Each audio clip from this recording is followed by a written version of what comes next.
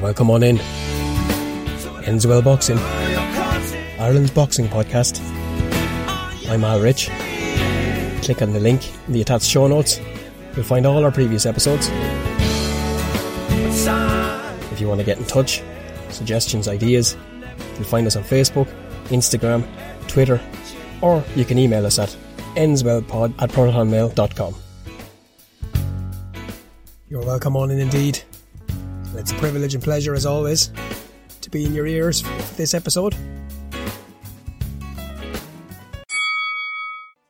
And right at the top of the hour, I'd like to dedicate this episode to two very special people for two very different reasons. I want to remember a very special lady, Anne Gray, who is of course grandmother to the wonderful Chloe Gabriel, who is one of our up-and-coming superstar boxers in Ireland. She's mum to Alison, she's mum-in-law to Levi, and she's a mum and nan. And by all accounts and from everything I've seen online, she is a super larger-than-life character. And she sadly passed away. She left us was buried on Monday. So I want to remember Anne today in this episode. And also, I want to shout out to little baby Billy Poland, who was born in a hurry. She arrived 7 weeks premature and had everybody worried down in Mount Mellick. Her mum and dad are good friends of my best pal, Fino. And I want to give them a shout out and congratulations to you guys. And little baby Billy is absolutely flying. So two very different occasions, but very, very, very important to shout them out. And as good a reason as any to raise a drink to both of Anne and baby Billy.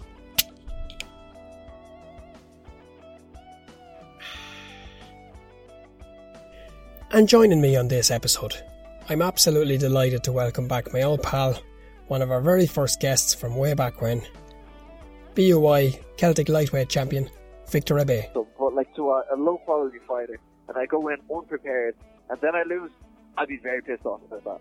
But if I'm in the shape of my life and I'm going in against a very good guy, a decent opponent, and then something happens, I could win 10 rounds, but I get knocked out in the last one. Frustrating, but that's boxing. And making his first appearance on Ends Well Boxing is the intermediate champion, the 60 kilo champion, Brandon McCarthy. I would have had more pressure on me when I was younger because I was after winning a few on the way up. I won most of them on the way up. Then coming into elite, there wasn't much pressure because I'm stepping up a level, some people haven't done it on their first time, so I didn't feel that much pressure. Getting straight into the shout-outs, I'd like to say a huge thanks to everybody who's been listening and downloading and sharing and receiving and getting in touch with your comments over the last while. It's really special. It's brilliant. It's great. And I'm delighted that especially the response is still coming to Roy's episode 2-3 episodes ago. It's brilliant. And to see them all been in touch with Roy and Roy back and forth, it just goes to show, my man, I said it to you from the get-go, the popularity and the love is still there. So we'll get the physicality side of things right and we'll get the medical clearance. And there's nothing to stop it. Nothing at all. So thanks to everybody that's been in touch. And to Dennis Hogan's episode last week, another huge reaction. International as well. So things are on the up for Ends Well Boxing. And I just got to say thanks so much to everybody who is doing what they can do to help get it out there. It means the world to me. And you know that. Want to start the shout outs with a special word to Amanda, to Mr. Reliable Dean Byrne. And of course, thanks to Eric Donovan, who were all in touch early in the week and have been on and off throughout the week as each episode comes and goes. To Leanne Murphy, Nicole Hayes, the Lee side ladies have been in touch with lovely messages, and thankful as well to you girls. And love seeing the pictures of young little Harley, who is anyone who wants to see the most adorable boxing dog in Ireland, get along and have a look at Nicole's new arrival. Baby Harley, puppy Harley shall we call her, and wonderful to see. You've got your soulmate there, girl. Rachel Charles all the way across in LA, thank you very much. A lovely message from Rachel earlier on in the week, means the world. Nick Noonan in Oz, always love hearing from you, my friend. And Chris Viva La Vegan in Newbridge, my goodness, he shared something for me during the week with a compliment that just blew me socks off. And thanks for that, Chris, really appreciate it. Get a look in the show notes for this week. Everything that's come out in this last few weeks and months proves to us how important our immune system is. Chris is the man to fuel that immune system. Have a look at the links in this note, in the show notes below. You will see This is the guy. He does all the healthy foods. He does all the home produce.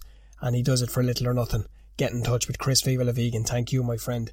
Desi O'Driscoll in Bali. Love seeing your new arrivals too. You're all getting broody on me, guys, with your new pups and your new dogs' arrivals. Sarah McCoy, Owen Lavin, Bobby Main, and everybody else that's been in touch. If I've left anybody out, kick my ass. Get in touch with me. enswellpod@protonmail.com. Thank you very, very much, everybody that has. Now, if you've been living under a rock, or you've been on one of those shooting stars that I was absolutely mesmerised by on Wednesday night, looking up at the sky on Tuesday night, looking up at the sky like a Fruit Loop, like a crazy guy with a couple of beers in me.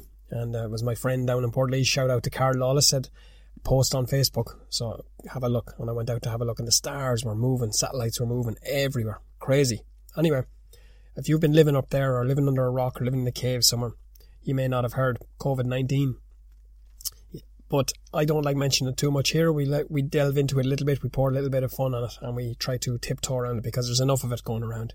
But I made it my business not to obsess and not to base the majority of the content on this podcast about it. This week, though, I put my Farmer Brown logic hat to work, and I wanted to see how the countries directly around China were being affected, being afflicted, being infected, shall we say. Surely they were going to be devastated, right? Surely they were going to be just ravaged by COVID-19, yeah? Not so. I was shocked, to be honest with you, stunned. Now, bear in mind, when I did these scribbles out, okay, probably a week ago now, so they've probably increased and have increased. But the countries who have a direct border with China, Afghanistan had 7 deaths. India had 111 cases. Kazakhstan, 6. Hong Kong had 6. It has since increased to 1,030 cases with 4 deaths. Shanghai, 4. You think of the population of Shanghai. Okay? And you put that into context and you go out into the Caribbean, a little island in the middle of nowhere, 148 cases. 8 deaths. Now, figures like that don't stack up for me. I'm not saying what it is, I'm not saying what it isn't. I don't know. I genuinely do not know. You look at New Zealand, had 1 case of it for a long time. It's since increased to 13 deaths, 1,500 cases. It's horrific by any measure. By any stretch of the imagination, COVID-19 will be written into the history books as a plague, as a terrifying, whatever way you want to look at it. Ireland has 16,000 cases, 730 deaths, and the median age is there about 87. Now, I want to be very cautious here on saying what I'm saying, because that's what I want to be. Irish government, we're going to give them credit. I'm going to give them a massive amount of credit here, and I'm not a political fan at all. Well, I'm not a political in any way, shape or form. I don't like it. I believe politicians, religions, and a few other things have caused quite more trouble in this country than they are worth. But they did well.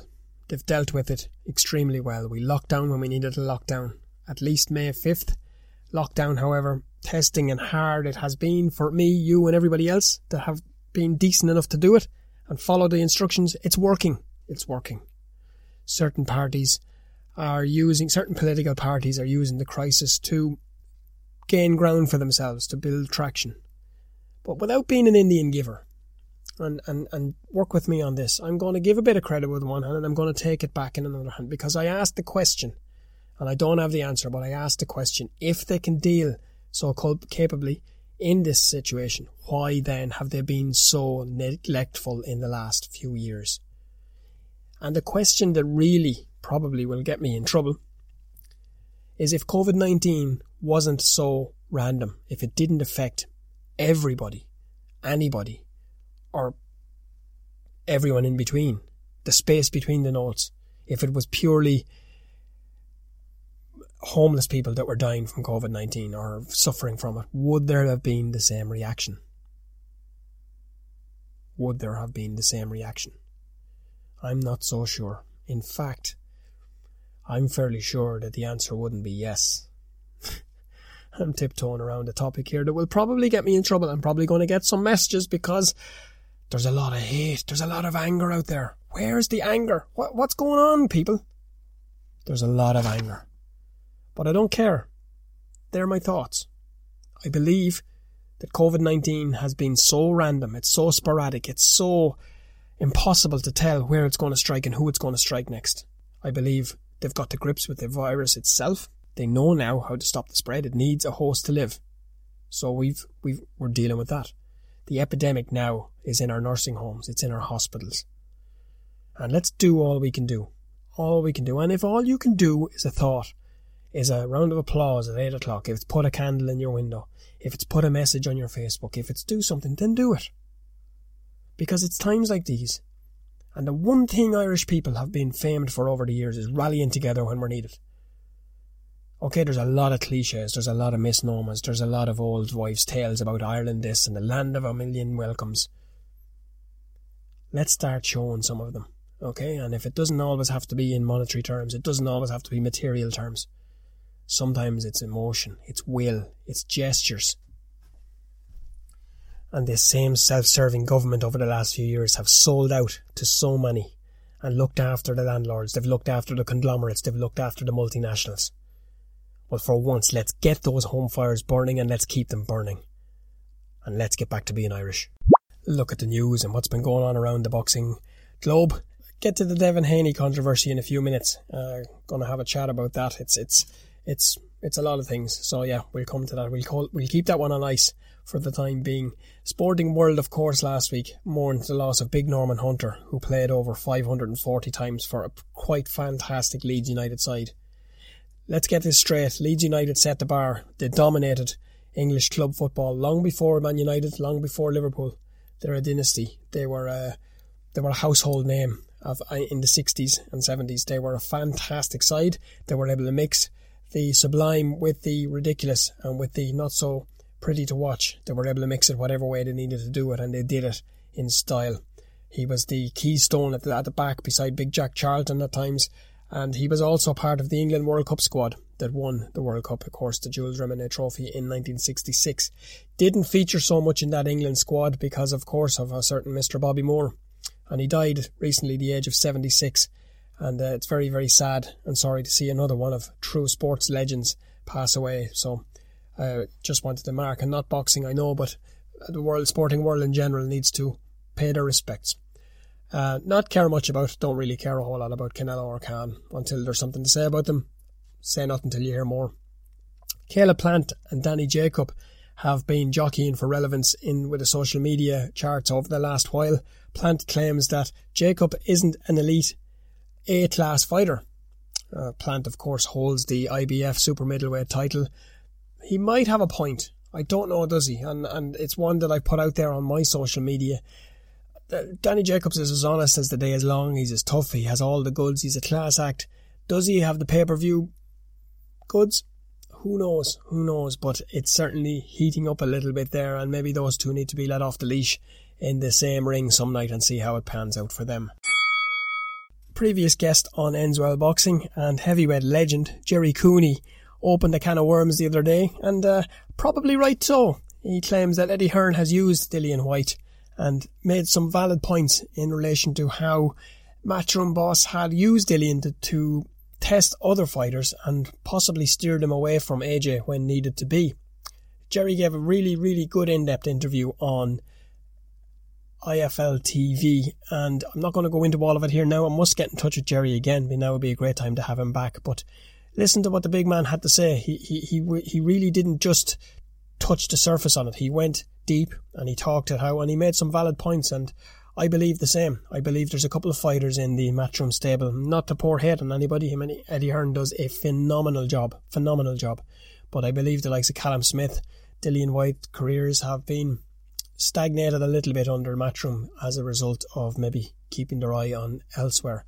Other news, Eddie Reynoso has welcomed the prospect of training former heavyweight champion Andy Ruiz Jr.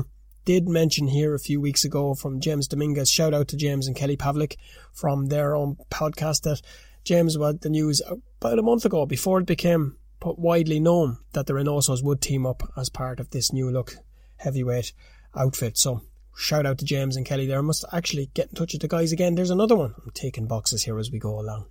There's lots of speculation on Josh Warrington. Last but not least, there's a lot of speculation on Josh Warrington. Who's next? Where? When? How?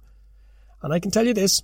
Speculation, some is right, some is wrong. Because I can tell you, my old pal, my text buddy, Sean O'Hagan, of course, coach, dad to Josh Warrington, the world featherweight champion, has told me who it is. I know who it is. And I know. But I'm not saying a word. Because I'm just not saying a word. Sworn to secrecy. My lips are sealed, but it will be out in due course. And it'll be interesting. Let's just leave it at that. Brandon McCarthy is a name most casual fans might not have heard of. Fans of the amateur game in Ireland know all about Brandon. He's a phenomenal fighter. He's a special character. He's as level-headed, down-to-earth, not very outspoken. But let me tell you, when the bell goes and he's in that opposite corner, 15 times Irish champion at different levels all the way up along, including the Intermediate Championship in 2019, and he went a couple of weeks later and added the 60 kilo elite Irish senior title to his trophy cabinet. He joined me on sunny Sunday afternoon to have a chat and talk about all of that and more. Was it November 2019? It seems longer ago now, to be honest with you. It was run of the mill probably for a lad like yourself. You'd 15 Irish titles, I think I'm right in saying, going into that one. Or was it 14, going into that? I had 14, going into it. Yeah, it was a huge final too. It was one of the ones, apart from Regan and Jude, it was the one that everybody was kind of looking at, yourself and Barry McReynolds, which could have gone either way, but it went your way and it made your 15th title. And it's probably a silly question, but how did that one feel for you? Take away the other 14 I had, and I just had that title. I'd be happy, it meant way more than the rest of them ever have. And did it bring any more pressure? Did it bring any more, or was it with a fella like yourself who, and we're not being big-headed, we're not being anything, and people that are in the game know what I say when it becomes part of elite training and high-performance training is repeating it over and over again every time you perform. So is it a case of that, or is it impossible not to let the outside in when you're going into that first one? To be honest, I would have had more pressure on me when I was younger, because I was after winning a few on the way up, I won most of them on the way up. Then coming into elite, there wasn't much pressure because I'm stepping up a level, some people haven't done it on their first time, so I didn't feel that much pressure. Really. And you were already after bagging your intermediate title 2 weeks before, so it was a hell of a run for you, to be honest. Did it take long for it to sink in? It took a few weeks on you, even sitting back home with my father and chatting about it, you still in for a while, of what we done, It was a breakthrough year in the sense that Evelyn Agaro, Jude, and a certain little lady there herself, Dana, amongst others, came through to clinch your elite seniors in your first year stepping up. That was a pretty special senior championships, wasn't it? Yeah, it was now, because to be honest, we went away, the 4 or 5 of us that won the younger age, we've all been away together at underage tournaments, and then to see us all step up to 1 year and all take home the titles in 1 year was amazing for us. Yeah, it was amazing. There's a lot of years that we look at in the Irish amateur boxing, and we look back and we say, that year this happened and this year that happened. I think 2019 will be the year when we look and say that was the year the young guns broke through. Just a word of warning for anyone that's not familiar, it ain't stopping there, because there's a whole lot more coming behind. Serious. And they're going to push you, and they're going to push Dana, and they're going to push Evelyn, and they're going to push everybody. They're going to push you all the way. It's a special crop that's coming, isn't it? It's serious now, but that's what you want, you want to be pushed by the younger years coming up, and it brings more talent into the country, more medals then. Something Roy always talks about, and something Eric talks about, and a lot of lads of that era, the likes of Adam Nolan, the likes of Kenneth Egan, the likes of John Joe Nevin, the elite title was the title. It was the pinnacle of the year. It was the big deal. It's lost this little bit of a shine over the last few years. I get the impression with you guys coming through with this young crop, that's going to change. Yeah, exactly. Yeah, I know the way the selection process is now at the minute, it's not the greatest, but the way it used to be, the way I remember looking back onto it anyway, when I used to go to the elite finals and that, is whoever won in the elite finals that night, you're more likely you would see them at Olympic Games. They'd be the people you look up to, but I don't know, nowadays it's all different. Well, that's for the higher ups to sort out, Brandon, for you lads, in fairness, exactly, and you girls, it's the hunger is there. And again, I have to be fair here. I don't believe that, by and large, I don't believe any of the fighters want to be in these positions. I believe the fighters we have here, whether they compete or whether they don't compete, whatever the case may be, I believe if it's put to them and the choice is, they will all fight each other every day of the week, and then they'll fight twice on a Sunday probably as well. It's time the politics got cleaned up, sorted out. The suits take a step back and let the boys and girls that do what they do best, let them shine. Yeah, that's what you'd want in a perfect world now, Alan, but I don't think that's not a perfect world we're in. We don't even want perfect, Brandon. We just want a little bit of a... Fair. Yeah, there's the word.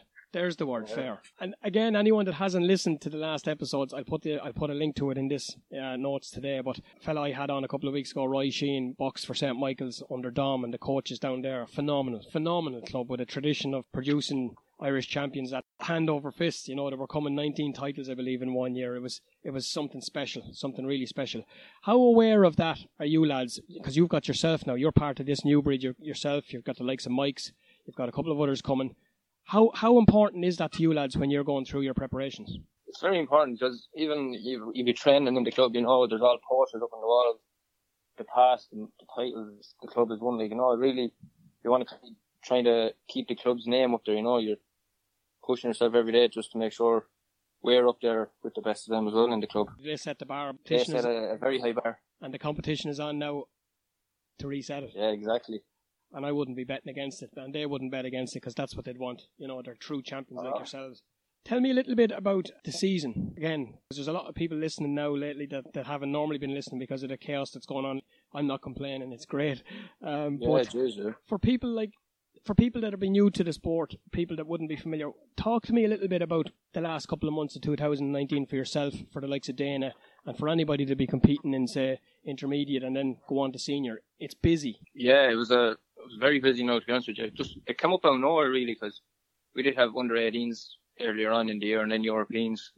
Then it kind of took a few weeks off, and then this just all came up out of nowhere, intermediates, elites. So, to be honest, it kind of suited that the intermediates and the elites were together because you didn't have to take a break, you know, after winning the intermediates. You just kept the training up, kept the running up, kept the sparring up, and the fights in the intermediates then got us ready for the elites. The Europeans were early in the year, and this is, again, to explain, the elites would have been earlier on. I think it was, when I chatted to Dana, I think it was last June, and they had just come back, or they were just going.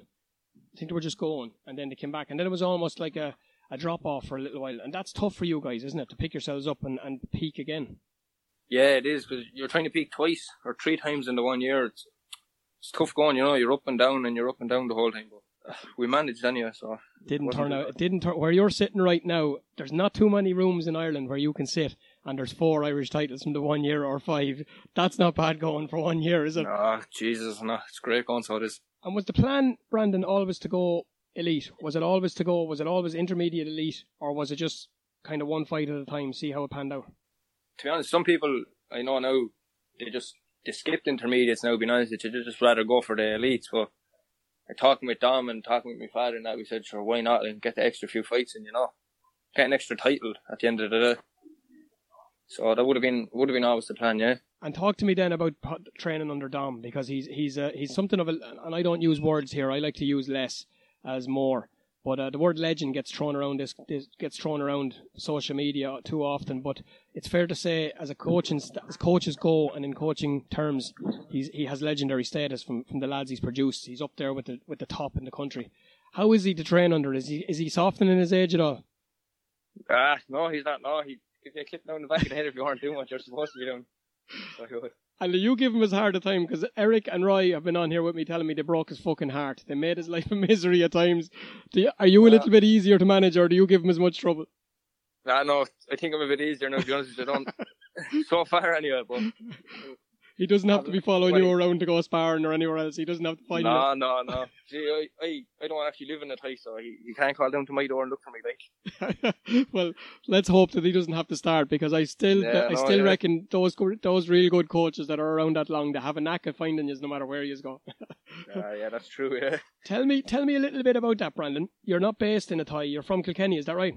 Yeah, I'm from Kilkenny, yeah. It's I live on the border, but it's Kilkenny, but I'm on the border, Kilkenny, Laois, Carlow, kind of, so Athy's only about 25 minutes away from me. And how did that come about? I used to box out of a different club. I used to box out of Tollerton, just over the road from me.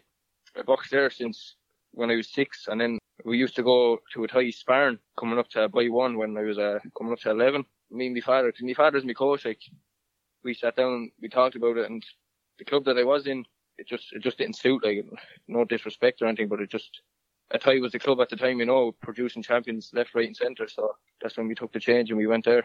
Again, to explain to people that might be familiar, people will think football and they'll think in terms of clubs and transfers. It doesn't work like that. You see it in the likes of Holy Trinity and the likes of the bigger clubs as well. You learn your basics at boy up as far as boy 1, boy 2, and then it's almost like a finishing school. So you move ahead then and you progress yourself. It's not a slight, it's not a disrespect thing. It's all done above board. It's all about just improving yourself. Like, it's just about you. They don't find it disrespectful. They like some clubs like that, It's all about how it's done, isn't it? If it's done, yeah, it is. Yeah. It's just a system, like. Yeah.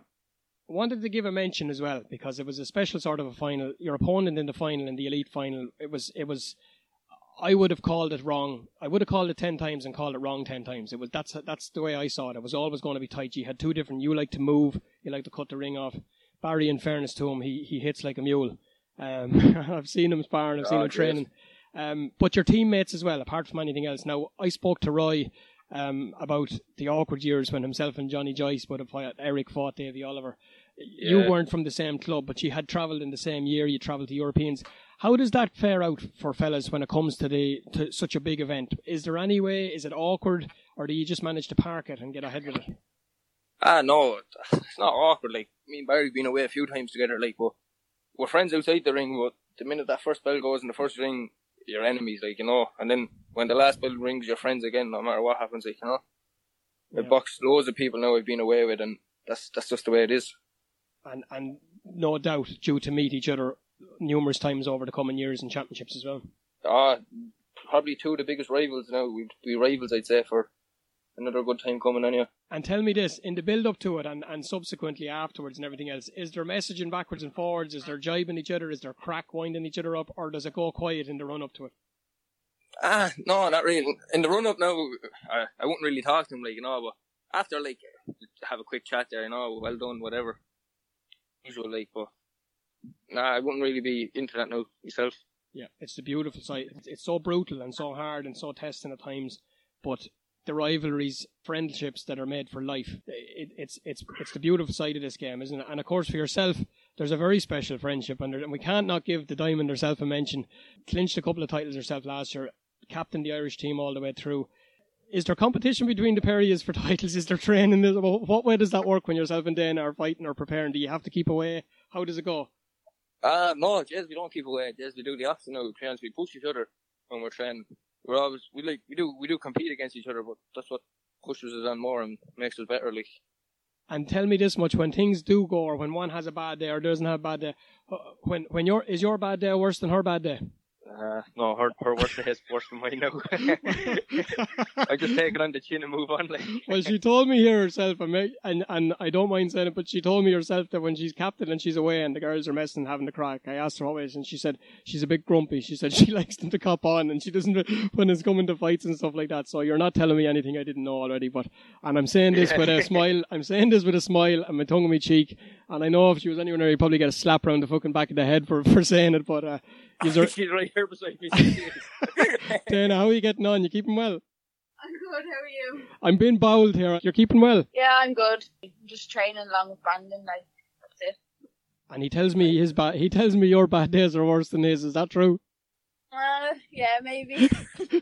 Well, you had told me that anyways as well. So listen, yeah. It was a special year for the 2 years. I got to you just after the last one, but look, 2020 was shaping up to be another special one for the Perrys, but it's probably just on hold. Keep it on ice, keep the heads right, because the most important thing, especially for us lads, Brandon, we have to keep the top part right. The girls are able to manage 3 or 4 or 5 things at once.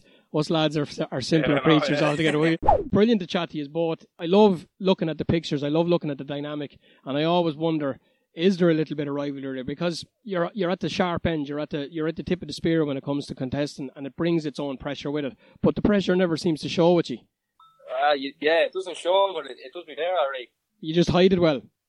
Hide it well, yeah. We're used to hiding it. Well, listen, before I let you go, give us a few tips and a few bits of advice on how people can keep themselves occupied even if you're not a boxer? Yeah, keep your usual lifestyle up, I think, anyway. I think exercise is important, because for me it passes the day doing lockdown here anyway, and getting out and about. Out and about is right. Pearls of wisdom there from a preposterously talented young man, Brandon McCarthy. Thanks for your time, Brandon, and delighted to finally catch up with you and get you onto the podcast. It's been a while coming. And a special shout out and a special thanks to the little cameo appearance by the Diamond, Dana Morehouse herself. Always brilliant to hear from you both. I get a lot of messages over the last couple of weeks asking me about the music, and it's always great to give a shout out to the guys that allow me use their music and use their tracks. So of course the intro and the outro is by King Modo, the Newbridge based band formed and backboned by Lenny Cahill and Robert Keogh. So shout out of course as always to the lads. You'll catch them on iTunes, King Modo you'll find. And the guitar filler that you've heard over the last few weeks that I've settled on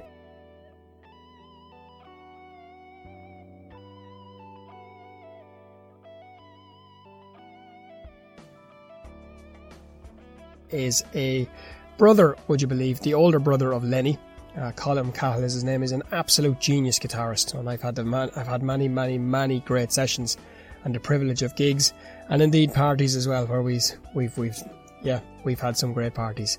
And that's Collie's version of the Spider-Man theme by Post Malone, Sunflower. And a very special shout out, it's just come to my attention as I'm in the throes of recording this episode.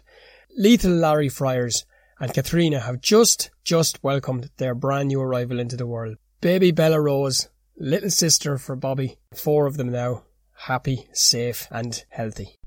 For entertainment this week, what I've been watching and listening to. First and foremost, have a look in the notes below. The Empty Pockets podcast, episode 1, Vagabonds, Blunts and Hippies. It's done by a great fella, a super creative dude. Carl has put a lot of time, a lot of effort and a lot of thought into getting this podcast up and running, and it's going to promote, highlight, interview and play with a lot of local bands around the country and indeed around the place. So click the link, leave him a nice review.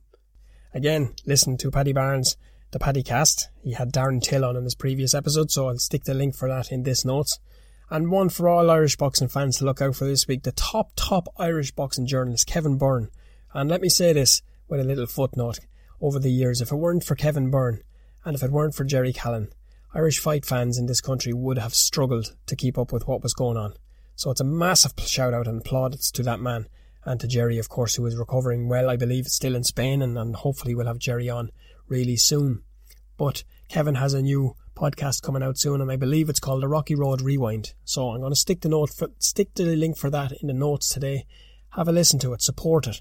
And watch out for one of our own, because Kevin's a great guy and he supported boxing in this country long before it was cool. So, and thank you, Kevin, for your message on Tuesday night. Your words were a little bit too kind, I think, but I appreciate them nonetheless. In terms of Netflix, what I've been watching, I don't know, is it a bad sign when you're running out of stuff to watch, but Innocence Files I began to watch on Tuesday night. Very good. Again, true crime side of me being satisfied.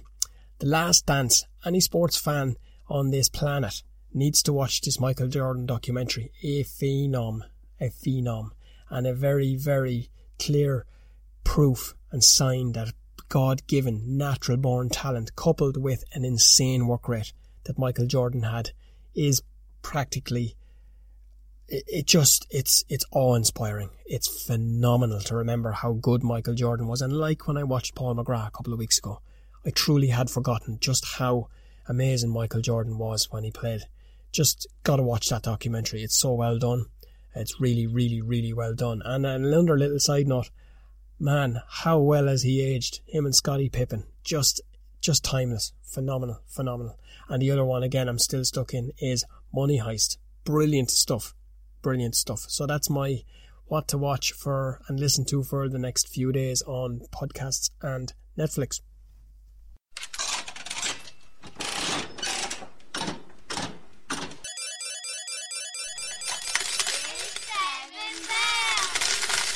Are you iPhone or Android? iPhone.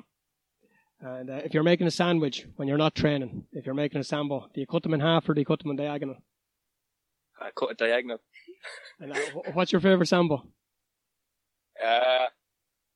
Maybe salad sandwich. Oh, you're very posh. What's yours, Dana? Ham and cheese toasty. Oh, Jesus, she's a real... I was going to say a potato sandwich. I suppose, yeah. I don't mind that either, actually. Corned beef and brown sauce as well. There's another one for you. No. On a rest day, what do you like to do when you're not training? Eat as much as I can. Then I like to go out there, like, and just, if the weather's good now, it's nice to be out around, walk around, but other than that, no, just chilling out. With Dana? Yeah, sometimes, yeah. You have to get that in, come on, man. You're in isolation, she'll fucking kill you. Yeah, I know, she's killing me already. Yeah, will to win or way to win? Will to win. And what's your favourite boxing film? It has to be Rocky. There's only one, Probably. really, isn't there? There really is only one. $1 Million Baby. Yeah, well, you see, Pat Ryan told me from Portlaoise a few years ago, big shout out to Pat, told me a few years ago when he was talking to me about this girl, and he kept telling me about, Alan, I have the real $1 Million Baby. Do you know Pat? You do, from Portlaoise, the real deep voice. Pat well, yeah. Legend, another legend. I have the real $1 Million Baby. And of course I was like, yeah, here we go, Pat, here we go, because Pat loves telling his stories. And he brought me down to see a certain Katie Taylor down in Waterford, and from that day to this I've been like, you're the man, Pat. I'll never argue with you again. So, and I'm not going to argue with you either, Dana. So yeah, two super films. Last one for you. Who's the best boxer in the world that nobody knows about at the moment? That nobody knows about. Well, or not many know about anyways. Amateur. Yeah, you can choose. I'm not going to say, because I could get myself in trouble by saying the best Irishman, and then I'd be in real trouble. So I'll just leave it, whether they're amateur or pro or someone that anyone might not have heard of over the last while. I think Andy Gomez from Cuba. Look at this lad pulling them out. Look at that, huh? There's one. Yeah, he's I don't know, he's style now, and I don't think many people hear of him, like, you know, because just before I come to Victor Rebay, hard to know what to say about Devin Haney. It seems to be a case of him not knowing what not to say. In normal times, where the world is too busy to care about boxing, his "no white boy will ever beat me" quote would be stupid. It'd be in poor taste. It'd be arrogant, to be honest. He's 24-0. Respectable. He's had 4 good fights in 2019 against undefeated opponents. But when you consider the opponent that he was referring to when he made that silly comment, ignorant comment, was Vasily Lomachenko, you stop and you think, no, sorry Devin, you're out of order here, son. And when you put it into context in the world as it is, the boy feels annoyed, he feels slighted. He believes that he quote-unquote deserves a fight with a great one. But does he? Does he? I'm not so sure. In fact, I'm fairly sure he doesn't deserve a fight with the great one. As I said, he's stepped up in his 4 fights. He's looked good, and then of course he got emailed the world title from the WBC, who, it also seems, Mauricio Sulaiman seems to believe, or Devin Haney would lead you to believe, that Mr. Sulaiman is entitled to fix all the rights that he had caused with his ignorant, inane comments. It's a little bit like Ellen DeGeneres clearing the way for... I watched this week the Michael Jordan documentary. I watched recently the Paul McGrath documentary. I've watched some on Brian Clough. I've watched some on all the great boxers of the past. Respected the world around in their own code, and of course across major sports. Is Devin Haney? Is he known across other sports? I'm not going to stand here and say that Devin Haney is not class act, that he is a savage boxer. He is a super talent. He is without a doubt a talent that possibly could, should and will go on to do great things in the sport. But these up and coming stars are so obsessed, they're so fixated with copying the likes of Floyd Mayweather, copying Muhammad Ali, copying Conor McGregor. They want to be these people so badly. They lose sight, they lose track, and they lose focus. And they come out with these dumb, ridiculous, reckless, arrogant comments. In these times, there's so many things. Me, personally, in what I'm doing here, I gotta be careful. And I want to be careful because I don't want to offend anybody. Now, there are a certain element of society who will take offence no matter what you say. The snowflake generation, well, put your heads in the sand, guys, because the world offends you every time you put your head out. But when you've got a profile, and when you've got a status, and when you are starting to make it in a sport, you have an obligation to act proper and consider your thought. Consider what you're saying. Is it the biggest deal in the world? No. Is it acceptable? No. But is he being unique or authentic and original? No. It's more of this wannabe Kardashian. More of this wannabe... Speaking of Kardashian, had a look at an episode of a documentary recently about Taylor Swift, where she went and won an award. Most people probably know this. This was news to me. Won an award not so long ago and stepped up to receive the award, and the very unreverend Kanye West decided to have a go at her and brought her skin tone and everything else into it. Now, if that had been the other way around, we would still be listening to it. Because certain factors and certain elements and certain races believe it's okay for them, because of history, to say and do what they like. But it's not okay. It's not okay to be a shithead. It's never okay, whether you're white, whether you're black, whether you're blue, whether you're green, whether you're Muslim, Martian, whether you are from Timbuktu. It does not matter. It does not matter. The obligation is on us all to be proper people. There's very little anybody can say or do that will offend or annoy me.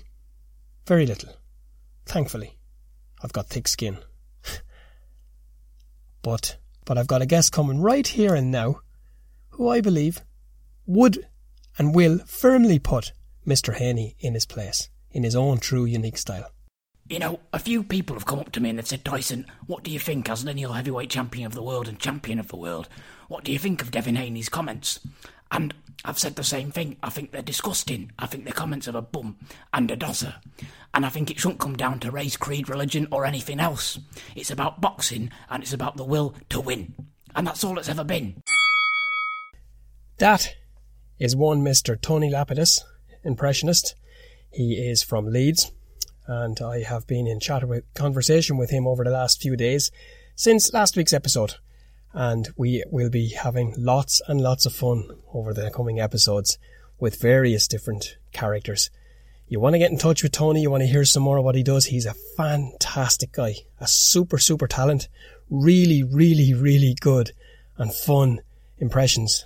Check the notes today. You're going to see his Twitter link, you're going to see his Instagram, and you're going to hear a lot more from him here on Enswell Boxing. At the turn of the decade, Victor Rebay was sitting pretty. He was after winning his BUI Celtic title. He had defended it, and he had just closed the deal on a huge promotion contract with Joe DeGuardia in Star Boxing in New York. He was one of the early guests on Enswell Boxing. He's been on a couple of times, and it's a real pleasure to welcome Vic back to the podcast. That's the frustrating part. Is I thought that there's going to be a lot of the build-up was definitely there, but it's built to nothing. So it's just, I don't want to say a waste of time or a waste of energy, but it was frustrating. It was like, you know, fighters want to fight. That's all they train for, and it was good buzz. It was good atmosphere. I love that it's kind of back and forth between me and Jake. You know, that gets you up a little bit early in the morning and gets you up in bed early at night as well, so you get your rest. It's great motivation. But then again, once it fades off, it's just empty talk and does you no good. What? My year, 2019, was a weird one. It's a bit like this one for the first 3 months. Like it started off great, and then all of a sudden, a lot of drama happened, and 3 fights fell through for me. So I'm coming up to a year now without being in the ring, which is crazy for me. You know, at my age and where I am in my career, I need to be busy. And I have, like, and this quarantine came in at the wrong time, as I have right plans for the future. I'm meant to be in the States regularly now, but obviously this has put a stop to it. I spoke to the promoter and he's saying that he's hoping for August, September, but to be honest, I can't see that happening. The last time we chatted, the goal was to win your title, which you did, and then was to defend it a couple of times. You did. once anyways. Well, I suppose the counter win in Europa probably wasn't a title fight, but look, it's a fight. You got them under your belt, so you're ticking those boxes. You're moving along. Now, this weird and wonderful world of boxing that we live in has kind of, the weird and wonderful of the real world has also started to morph into one right now, and we find ourselves where we're at. But standing on your record, you're on a run of form. Your stable is, I think it's fair to say, booming. It's growing. It's booming, it's young, it's vibrant, it's dynamic, it has all those beautiful things attached to it. But it also has, as I just said to Ryan there, it has that very real, there's no bullshit about it. There's no blowing bubbles, there's no prima donnas. Not too many anyways. I'm not going to name names. You might want to, but it's about as real and fun as you can get in this crazy boxing world. Is that fair to say? And that's one thing I love about our gym and the lads in it. It's just everyone's professional. We have our laugh outside of the ring and outside of training hours. But when it comes to training, you know, everyone's switched on. And then there'll be days where you go to the gym and you kind of be half-hearted. And then you go in and you speak to the lads and you see it, they're fucking buzzing and they want to go. And that gets you kind of, it pushes you on as well. And that's the only thing that I'm lacking now. You know, half of the days I'm sitting at home in bed and I get out and it's very hard to put yourself through the paces. Whereas if I was in the gym with the boys, that's not even a question. Just get yourself to the gym and the lads will help you. But our stable is great. It's great. We have new additions in the gym: Keane, Christian, Aaron, and they're very high quality lads. They train hard. The sparring is fucking crazy. It's good. Steve's in the right place as well. He's doing great. Ryan's coming up now as well. He's joined the pro rank, so it'd be very nice because Ryan and I have been training for ages. So it'd be really nice to be in the same camps, kind of from fight to fight, or fighting on the same cards. It literally is all clicking together. We have a minor setback now, but I'm sure that the second that we're going to get into it, we'll pick off where we left off. Nobody that knows Stephen would doubt. You know, he's a strong silent type, very much the man with a plan. It's tough. It is tough, and boxers are in general, by and large, equipped to deal with this. I can't help believe, and maybe this is the eternal optimist to me, this new normal that we're about to face when all this is over and done with, it makes us realise and appreciate what we've got, doesn't it? Yeah. You know what? I think that once this blows over, hopefully sooner rather than later, the fighters are the boxing scene and the fighting scene in general, I think it's going to be booming in the sense that there's time wasted away from the ring. So people will be pressured to fight, and you'll get really tasty fights, I reckon, straight off the bat. So that's one great thing. People will start caring about lose their O or whatever.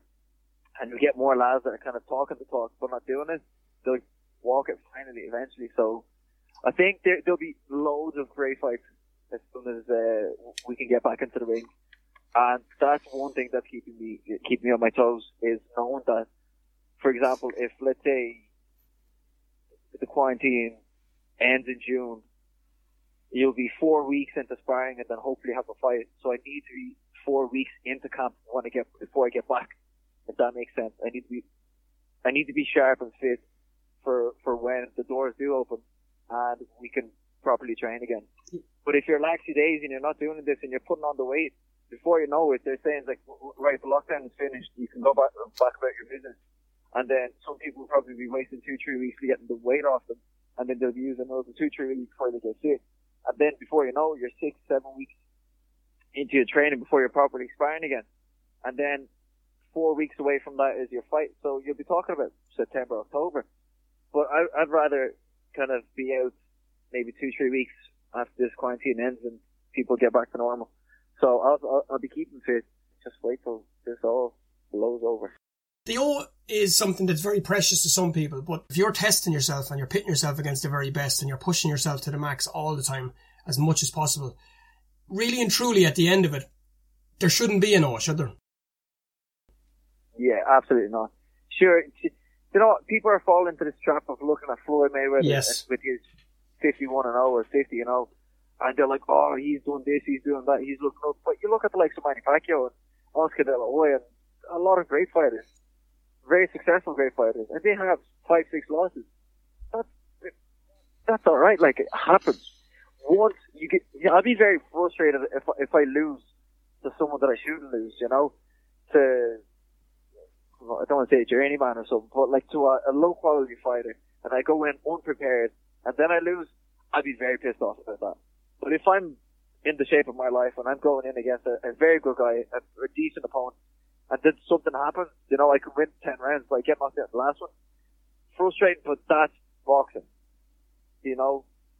It's going to happen. I just hope that if I do lose, it's going to be against a very good, a better guy than I am. Yeah. So I'm not worried about it. I see if you're worried about losing, you'll always have that kind of doubt in the back of your head before fights or going into fights, rather than thinking of the positives and the good side. You'd be thinking about, what if I lose? And what will the people around me think? Sure, give a fuck. Like, at the end of the day, it's you that's putting that work in. It's you that's getting into that ring. And once you've given everything, there'll always be people pointing the finger, sitting at a pub having a pint of Guinness and saying, like, oh, you should have done this, you should have done that. I'm like, alright, well, you do. I find it difficult not to text a fella after a fight, win, lose or draw. Because I think if you win, everybody jumps on it, and that's when you see them, hundreds and hundreds of them, and everyone. When they lose, you probably will still get a few, but there'll be the cliches. It'll be like, oh, Rome wasn't built in a day, and all those things. For me, I try to keep it consistent. One of the hardest messages I've sent, and I have to be honest with you, was Tony after he lost it. Just to back up what you said there, is I can know enough about that man. I know about a few of you to know that every one of the boxes that should have been ticked were ticked going into that ring. Does it make it any little bit easier for the fighter to experience? I know you're 8-0, but from being around fellas like that, does it make it any easier for them, or is there still a grieving process almost? See, I've seen a lad take it well. I've seen a lad take it very bad.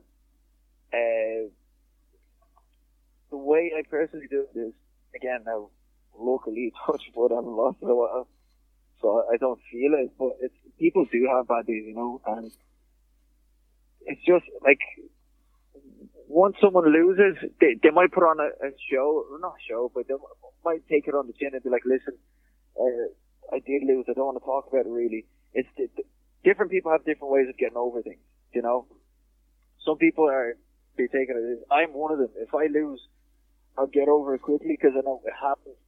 Probably shouldn't have happened. I'll look at it and see what could change, and then I move on from it. But if you carry on that burden behind you, it'll eat away at you, and that comes into mental issues. And what your mind does to it, you could be, once you think positive, negative things happen. Once you think positive things happen. But going back to your question, well, I don't know. I honestly don't know. You get a mix of different. Kind of it makes it easier, but then at the same time, you don't really like people kind of bringing you back up to it, Yeah. I've lost. I know I've lost. Fucking leave me alone. Yeah. In a way. I think the easiest way to put it is that every single, again, like styles and everything else, every fighter has their own way of dealing with it. Some are delayed, some will grieve it, some will kind of take it on the chin, as you said, because they know it's just one of those things. Yeah, it's life. It's like fighting and stuff. It'd be like, imagine you go to a book, you put on a bet, on a guaranteed bet, right? That you think that Liverpool are playing, I don't know, Jesus, a League One team, and you're like, fucking, I'll lob 500 quid on it. I'll definitely make the money back. And then all of a sudden there's an upset. Then you'd be fucking raging. You'd be like, well, bollocks, like, that shouldn't have happened. Yeah. No, 100%. Well, again, it did happen, so it does. Get over it. And in some ways, I think that's when it hurt boxers a lot more, is when you go into a fight knowing that you should win, and some things may have not fell into place in the day, and then you lost because of it. I think that would be the only thing. I think once a boxer gives it his all, and knows that he gave it all at the end of the night, and he ends up losing, I think it's a very easy process to get over it. But once you know that there's stuff that you could have done more, I think that will eat away with you for a long time. Yeah. And I think that's the only difficult part. I think once you've given it your all, and like, it is what it is. Yeah, in a lot of those cases as well, you're right. It's a case of making it, then turning it from that negative and that down, then to use it to make sure, right, whatever I did or didn't do, I'm going to make sure it doesn't happen again, and carry on then. Sure, John Kavanagh has a perfect saying: you win or learn. You never really lose. Well, you do lose on paper, but like, if you don't learn from it, that's your biggest loss. It's not that. If you lose, you go back to the drawing board and you see why you lost. Did you give it your everything? And if you did give it your everything, what else can you do? Or if you did give it everything, why didn't you give it your all? Like, were you lacking your fitness? Were you lacking things? You need to kind of put a finger to it and then make sure that next time you're not doing it again. Yeah. And that's how you get better. It's the likes of Floyd Mayweather and stuff. He's had the luxury of picking who he wanted to fight and who he didn't want to fight, and when he wanted to fight him because of who he was. But like for now, we don't really have that luxury. We just have to, get to a certain level, get your learning fights out of the way, and then you have to take risks. It's boxing. We're here to fight. We're not here to dodge people. And if you're starting to do that, then I don't know what you're training for. It's very difficult to motivate yourself to train against someone that you should easily beat. When you're going into a 50-50 fight, I think training is way easier. You're literally, there's a buzz to it every single day. On the tough days when you wake up and you don't really want to get up, you're like, well, fuck that. Maybe he's up at this time doing stuff. Maybe he's already done stuff. And then it's just before you know, you're on your feet and your runners are on. You've done 5 kilometers of C. So that's what I'm really looking forward to. It's just get back straight into big fights. Yeah. Maybe have one fight, like a 6th rounder, to get the cobwebs off. But I've a plan, like, for the States. I spoke to Conor and I spoke to Joe DiGuardia. It's looking really bright. Like, there will be some tasty fights. For anyone that's not familiar, right, I know it was widely publicised at the time, but it's a little bit on from that. Let's just remind everyone, you signed a fantastic deal. Just an amazing deal. It's the type of deal that fellas dream of. And let me say this as well deserved and well earned, and couldn't happen to one of the nicer fellas I've chatted to. And I wish you nothing but the best with it. Appreciate it. But do you want to tell us a little bit about it? Of course, it was with, as you said, Joe DiGuardia and Star Boxing. But tell us a few of the details of it, if you can. So I signed with Joe DiGuardia from Star Boxing. He's a promoter in the States, and he's had I don't know. He's in the business for over 15 years anyway, promoting shows in New York and Connecticut and that neck of the woods. And Conor Slater got me a deal with Joe for 3 years, so it gives me at least 3 fights a year for the next 3 years. But I spoke to Joe and he said he's hoping to get me 4 or 5 fights a year there. And I've signed a fight to fight Omar Border Jr. on the 13th of December of last year. But unfortunately, I injured myself, so I had to pull out of that fight. And then the fight was rescheduled for the 17th of April, which is only a couple of days. It's actually funny enough, it was this Friday that Omar and I were meant to be fighting. But then he pulled out of an injury as well, and all of this has happened, and the whole show got cancelled, which worked a treat for me because now I have a different opponent for a fight over 10 rounds for either a WBC, IDF, IBO, international, so a top 15 ranking on the world belt in the States against Anthony Laureano, which he's a 13-0 fighter, but I've watched his fights every single day, and that guy is beautiful, and I think I will do so well against him. So that's keeping me on my toes, and I feel really good. But yeah, as the situation around pro boxing is it was on the uprise, but now it's fucking gone to shit in a way. There's no shows in Ireland. I'm in a shitty position, but I came out of it really well with this promotional deal from the States. I believe what you said a few minutes ago, not just in Ireland, I think the world in general. I think sport is going to be the way to lead us out of this thing. There's going to need to be catalysts in life and in the real world. Sport is going to be the way, so we're going to have a lot of fights. The greed and everything else is going to fall away a little bit because lads are going to have to get in there and start earning some corn again. And I think this is I can't but believe that. But this deal for you, it's a step up. It's the step on that you had spoken to me about before. This was part of the master plan, as we said, that Stephen and yourself and the team would have hoped for.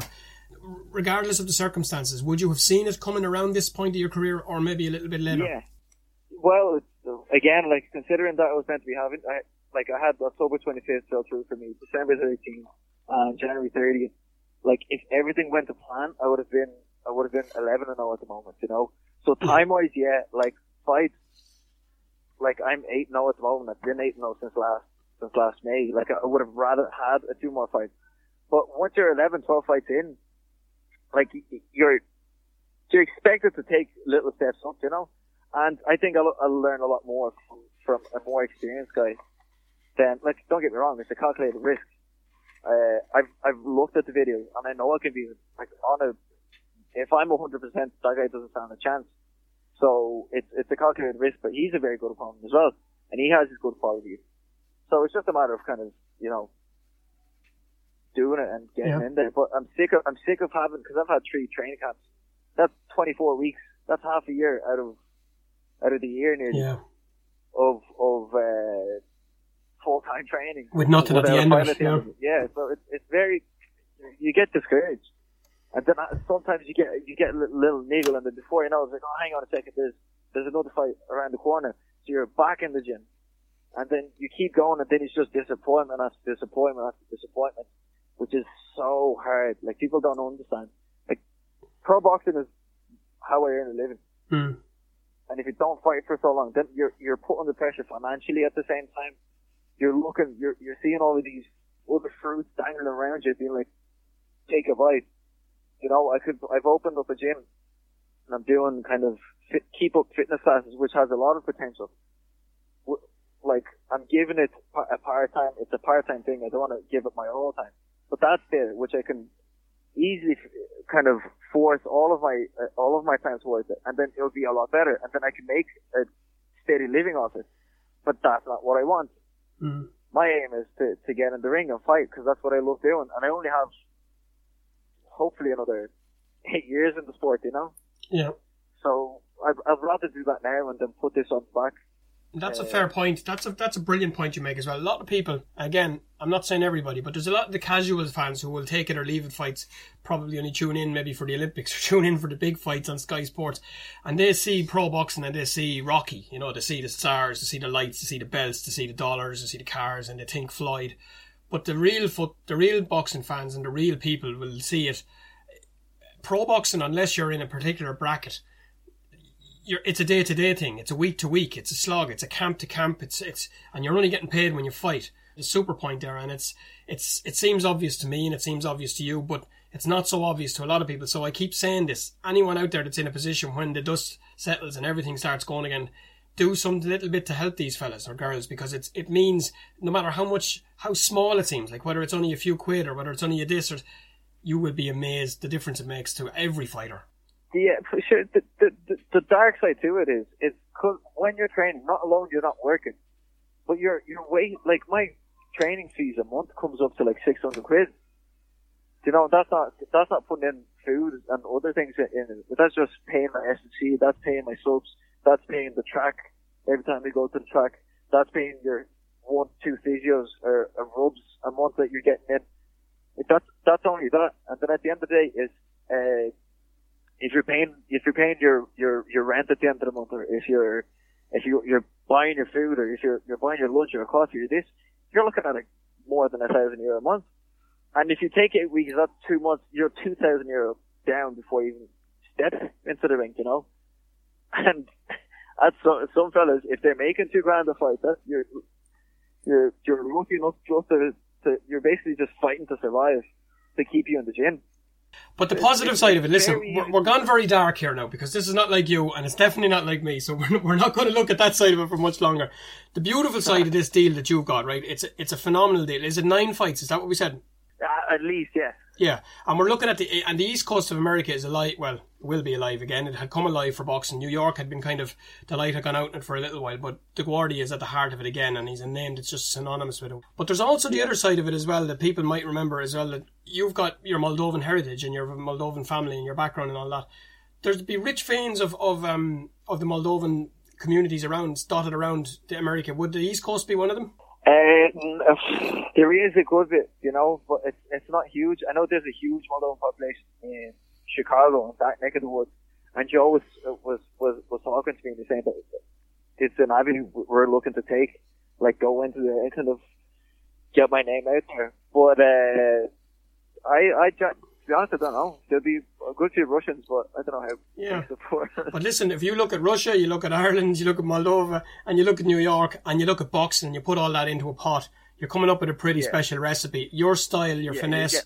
You're able to talk. You've got those baby face looks. I laughed, as I said to you the other day in the message, when I looked back at Roy.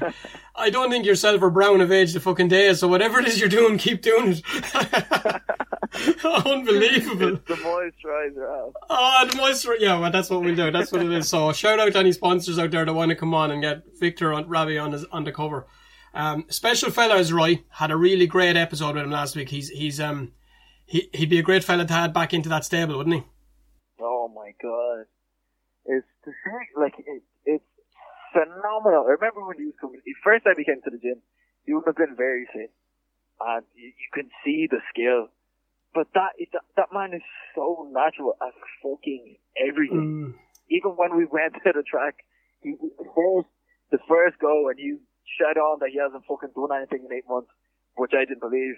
Because he went onto the track, and all of a sudden, boom, the man is fucking gone. And then you go into a sparring session, and you do 6-8 rounds easy, and then straight after you go into pads. It seems from an outlook, it seems that he got it so. I know he put a lot of effort in, but everything is effortless for him, and the talent is amazing. He's the last person that dropped him. Before in 2018, it was fight week 40, and I was fucking snapping at Steve. This is sorry, actually. I didn't know that. Yeah, not a lot of people know about this. I think it's funny because Steve was going. Steve. We was going into the last man standing, and I was fighting Mark Morris, and I think it was 10, maybe 12 days before the fight. I was only fighting a 4-rounder, and Steve goes like, I was let down by someone. Someone's meant to come in and spar me for my last bar, but then on the day he's just like, yeah, he couldn't make it, so I was like, oh, bollocks. And then Steve was like, oh, we'll just get in with Roy. It's like, he's not going to hit you hard. So I was like, oh, fuck. He's like, he's not like Mark. Anyway, it's like, I was just like, fuck, I'll do it. And then I went in, and just Roy was just gliding along that fucking ring, just dancing as if he was a ballerina. And all of a sudden, there's a jab, and then same hand, boom, left hook to the body. And I felt it, and the anger, I was like, fuck. It was more like, I could have probably potentially held it in and kind of walked around, but it hurt, and I dropped. I was like, bollocks. And then that was it, yeah. Yeah, it's amazing mix, though. You're throwing him in, you're throwing Darren O'Neill there now as well. You'll have Tony there. You'll have a lot more that we can't talk about at the moment. Well, won't until we get to go ahead from the boss man. But it's definitely one of the, if not the most dynamic and exciting growing gyms in the country. Yeah, it's fantastic. I'm so happy to be part of the team. Yeah, and you know what, it was in a way like we were having. It was tough. It was very tough on Stephen because there was only like me, Ryan, Tony, Killian, and a few Craig. other Was it Craig? I think as well. Yeah, like at the very start when I joined with Steve, like 3.5, close to 4 years now. And it was just the 3 of us or 4 of us every single day. But now, when you have Keane, Christian, Aaron, Tiernan, Keane, like all the boys, Tony, Ryan, when we're all training at the same time, you know, you can see it on Steve as well. He's just a lot more motivated, and he wants to do good. He's putting the effort in. He's working with himself. I don't know if any other coaches are, but he's fucking in the gym once or twice. He's doing his training every single day just to stay fit for us because he has so many lads to take on the pads or when we go on jogs and stuff. It's good. The gym is buzzing. Yeah, I know, it's buzzing. I'm fucking buzzing just speaking about it. Yeah, I can hear it. You're after coming to life there now, so at least something good coming from the whole thing as well. But I'm going to wrap it up with you by saying, right, if we look at this deal, right, with the Starboxing, the fights and everything else going equal, and as you said, it's a calculated risk. And we look at lads like James Tennyson, who took that calculated risk, didn't bounce back from it, and showed his true worth. Dylan is the same. Dylan had a risk, didn't work at the beginning. Now he's back where he was always going to end up. This is what real characters and real tough, strong characters turn into. But take it as a positive, and all things going the way we want, expect, and see them going, Vic. Where is Victor Raby going to be after, say, we won't say the end of this deal, but certainly coming to the latter stages of it? Of the deal, well, I honestly, I think that'll be on a world stage. So I'm getting so encouraged when speaking with Joe, because what he wants to do is he wants to get my name out there. And the reason why he was explaining it to me, he says, like, Vic, if you come in the States and you get a big fight and you win, like again, you'll try to stack the odds in my favor. like, you come here, you win, you'll have a fan base. And then once you have this big fight, we'll build you and build you and build you, and then we'll give you another test. And then once you win, it's about taking the right opportunities, you know. There's some chances that come, and if you don't take them, before you know, you're 2-3 steps behind. But that's what I'm training for. I'm training to get big fights and fucking show up when I have them and be ready. But towards, I think, in next 6-7 fights, I'll be on the world platform against some big names. Hope. And I don't doubt that for a single second. He's a top fella. Thank you for your time, Victor. Thanks to Brandon, Dana. Thanks to Tony Lapidus for his impression of the Gypsy King, and I promise you're going to see and hear a lot more of Tony. Next week's episode, we're going to have another elite champion, Emmett Brennan, and a real surprise guest coming too. But that's it from me and them until then. Stay safe, stay sane, be yourself, be amazing.